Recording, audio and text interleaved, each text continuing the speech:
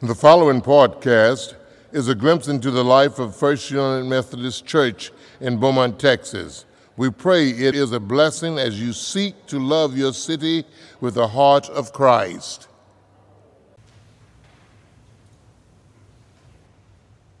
Remember driving down the road with little kids in the back seat? How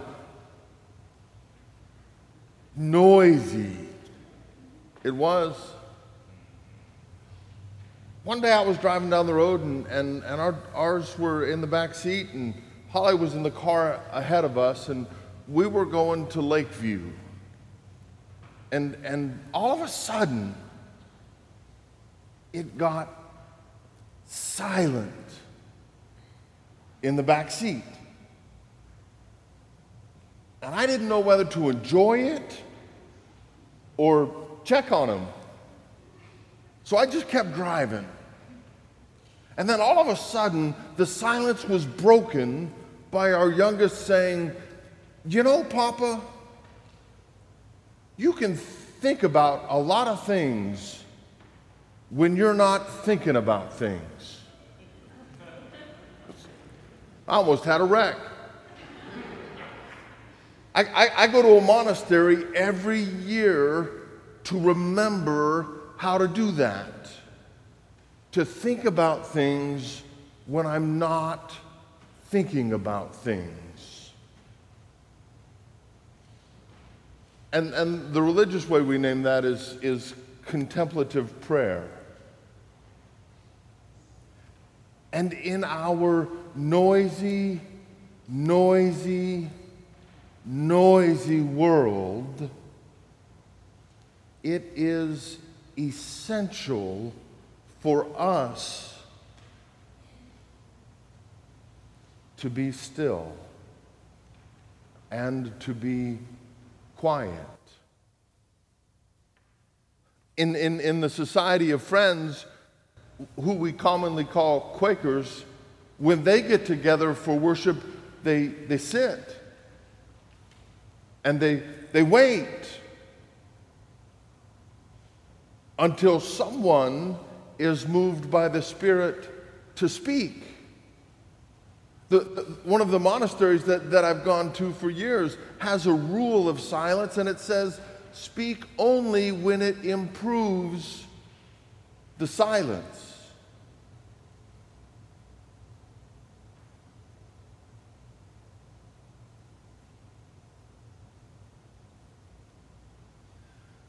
But I still have to preach.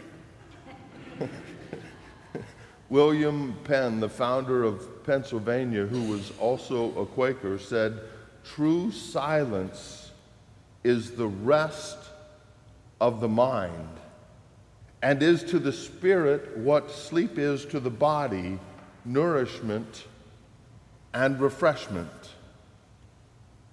This month I'm reading a book entitled The Sacred Meal by Nora Gallagher. It's all about the celebration of Holy Communion or the Eucharist or the Lord's Supper. And in the very beginning of the book, it says this: every time communion is the same. Every time communion is different.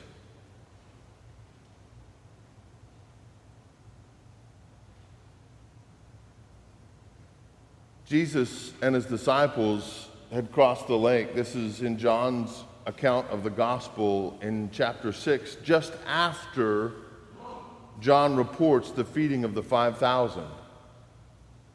And the people saw that they were gone, so they found him in Peter's hometown, Capernaum. And they showed up there and they said, "Hey, we didn't see you leave. When'd you get here?" And Jesus called them out and said, "You're not looking for me. You're looking for more food.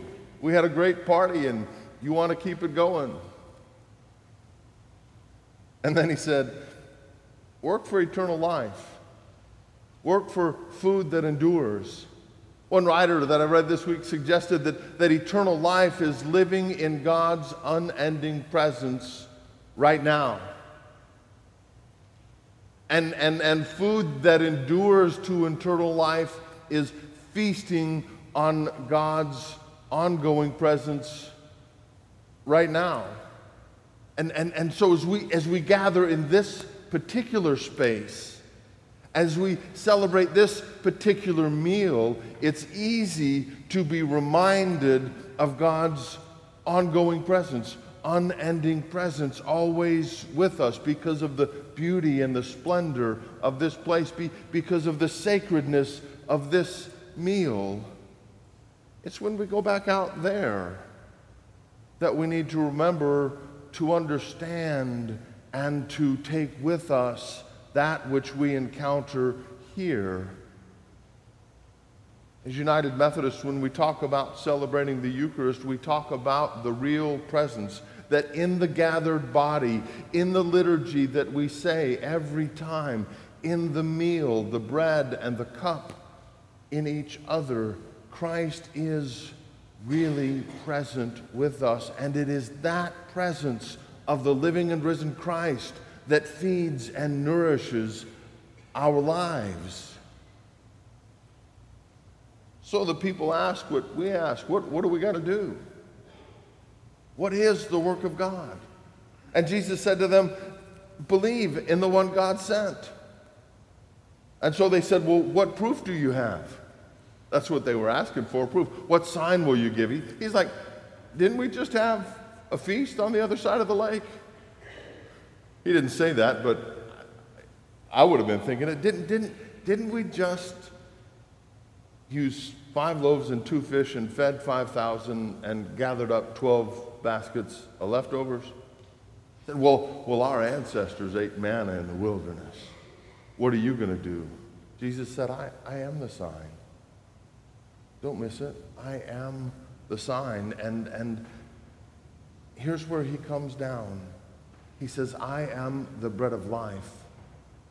Those who come to me will never be hungry. Those who believe in me will never be thirsty. One of my brother pastors tells me sometimes, Stouffer, sit in the chair and close your mouth. Yes, sir. And he's right. The other day I had a long drive for a meeting in Houston, and you know what I did? I turned off the noise box in the dashboard. And I put the phone on, leave me alone. That's do not disturb, but it's leave me alone. And it was quiet. I mean, aside from the people honking and driving nearby, it was still. Pure contemplation is sitting still and only listening. I don't know about you, but that is so difficult, because the moment that I begin to sit still and try to listen, my mind starts racing with all of the things that are left undone, all of the possibilities that we could get done, and all of the things that I need to do today, right? So what do? Well, I have been taught some things and discovered some things on my own that are helpful. The monks at the monastery that I've gone to make cheese. And the cheese has to be shipped to people because some people like the cheese they make. And they have to have boxes to ship the cheese in to the people who like the cheese. So one year, years ago, when they used to let retreatants come back and help, they set me to folding boxes. They're pre-cut, pre-formed, and you just fold them with your hands. And once I started folding and got the pattern down, I didn't have to think about folding the boxes. And I began listening while I was folding the boxes. People tell me that knitting works that way. They don't trust me with sharp objects, so I don't knit.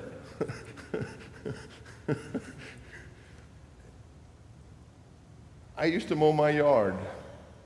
Had a big yard, and I would have the craziest thoughts while I was mowing my yard, because once I knew the pattern of today's mowing, I didn't have to think about mowing the yard. I would simply mow the yard. Sometimes I'd put my earplugs in and nothing would happen.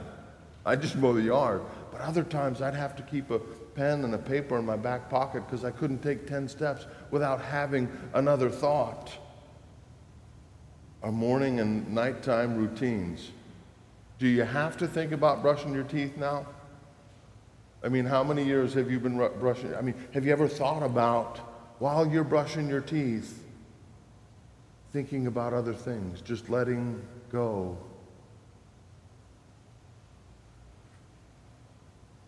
I like to color with crayons. And sometimes in a setting of worship where there are tables and I'm listening to a sermon, I'll grab a piece of paper and I'll color. And people look at me kind of funny, but I don't mind, because it helps the busy part of my mind stay busy so that the deeper part of my soul can listen. One of the things that I like to do is to practice martial arts. And the first form that I'm learning is Chanji. It means heaven and earth in a style of Taekwondo. And it's a very simple pattern with very simple moves. And when I slow those moves down so that I can perform the form correctly, I can listen more deeply. I've heard from those who practice yoga that it is often a deeply spiritual event as well as a very strenuous physical event.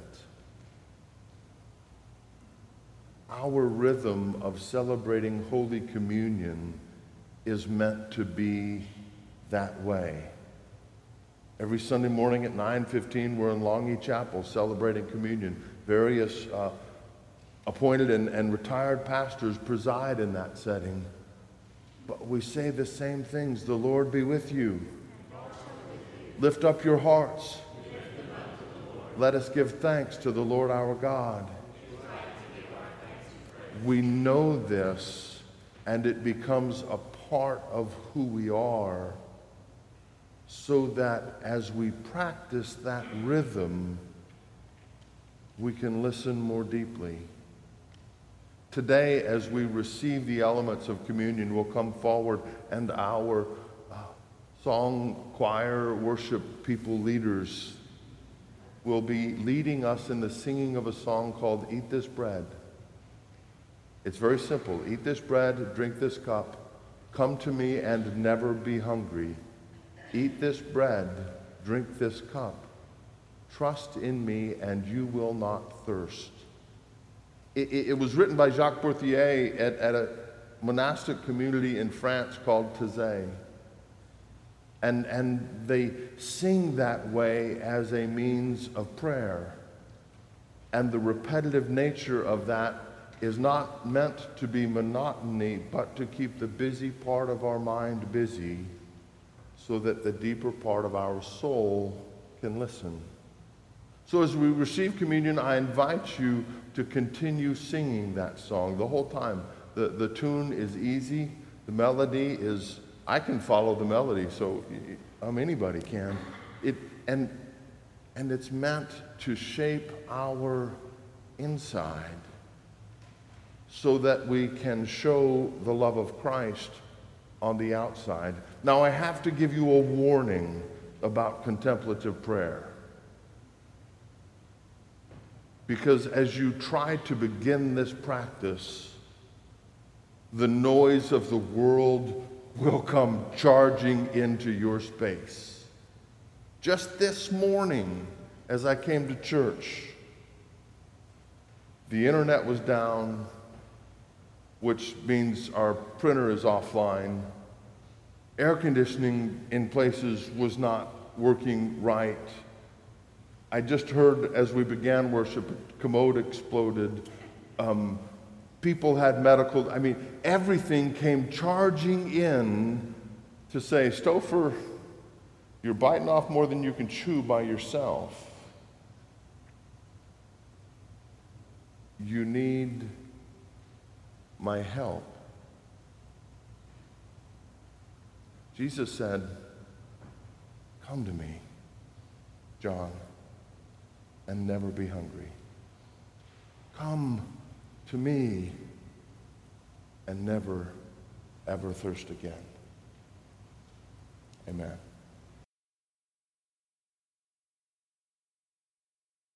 Thank you for listening to our podcast.